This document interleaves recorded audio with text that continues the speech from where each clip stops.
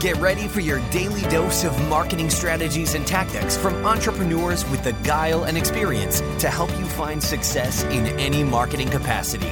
You're listening to Marketing School with your instructors, Neil Patel and Eric Su.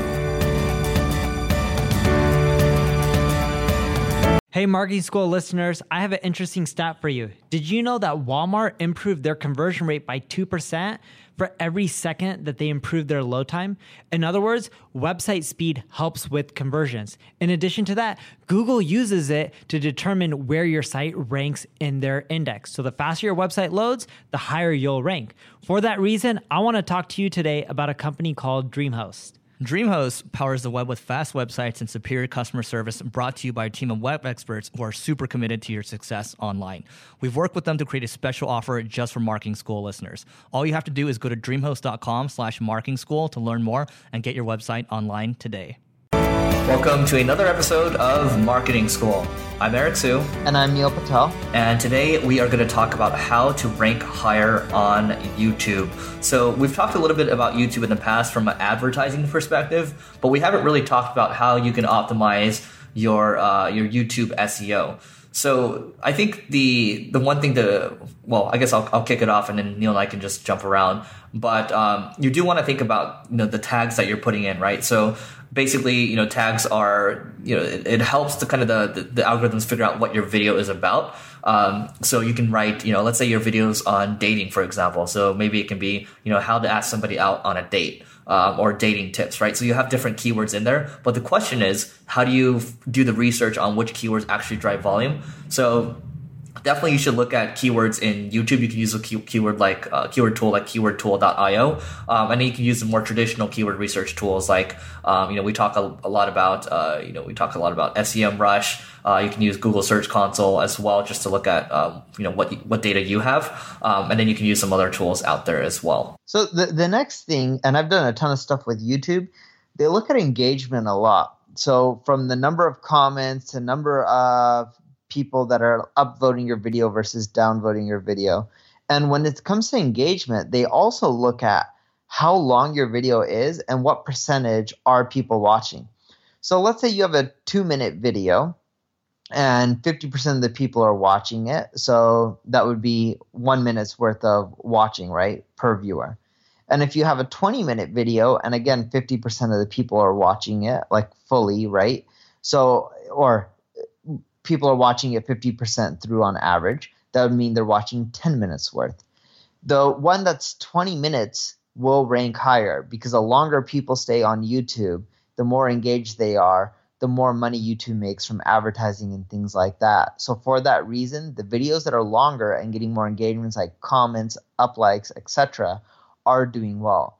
Now, if you have a 20-minute video, but people don't get hooked right in, and people only watch on average 1 minute, it's going to hurt you, and you're going to do not as well compared to those 2-minute videos that are getting on average watched 1 minute. Just to piggyback on the watch time for a second, super important. If you want to build on your watch time, think about how you can build playlists, right? So, for Marketing School, we might have a playlist. For, other podcasts or other subjects, we might have different playlists too. Playlists can get people to continue to watch over time, right? So, you're basically increasing the watch time on your channel. So think about how you can be creative with that and guide people through maybe a specific subject, because chances are, like with a podcast like this, Neil and I are talking about so many different things. We should probably break things out into different subjects, right? Or, micro subjects around those too. So just think about that. The other thing I'll add is there are some tools that can help you out. vidIQ and TubeBuddy are tools that can help you figure out, what tags other people are using on their pages, how engaging certain videos are as well, and then you can also find out, kind of real-time subscriber counts and estimated, how much money they're making too. But it's helpful. It's like a competitive analysis tool. And then, I know for TubeBuddy, which is what I use, there is a feature called the Tag Explorer, and it can help you find certain tags that, recommended tags that you could be using as well. So this kind of goes back to my first thing on tags. And if you also want to do well, upload videos on a consistent basis, promote your email list, your Facebook fans, whatever it may be, to subscribe to your page.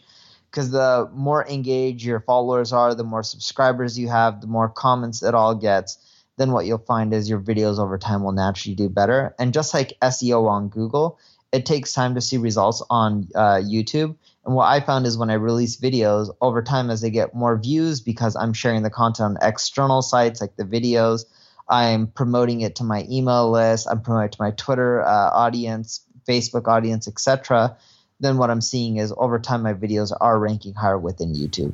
Yeah, this is true. I mean, for my YouTube channel, the Growth Everywhere channel, like I haven't put a lot of effort into it. There's just content that's getting auto-published to it and it's growing on its own.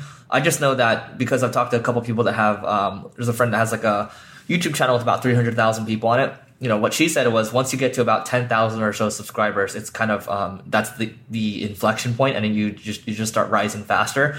Again, your mileage may vary, but I'm kind of waiting for that point. But right now, each day, might get like, let's say 20 to 30 subscribers, and again, I'm not putting too much effort into it, which shame on me. I probably should be. But Neil, anything else to add? No, that's pretty much it. And again, as Eric mentioned, takes time. There's an inflection point, and just like anything else, quantity really rules in this avenue.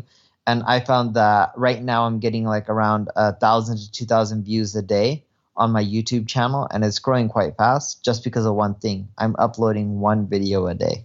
Great. So that's it for today. We'll see you tomorrow. This session of Marketing School has come to a close. Be sure to subscribe for more daily marketing strategies and tactics to help you find the success you've always dreamed of. And don't forget to rate and review so we can continue to bring you the best daily content possible. We'll see you in class tomorrow, right here on Marketing School.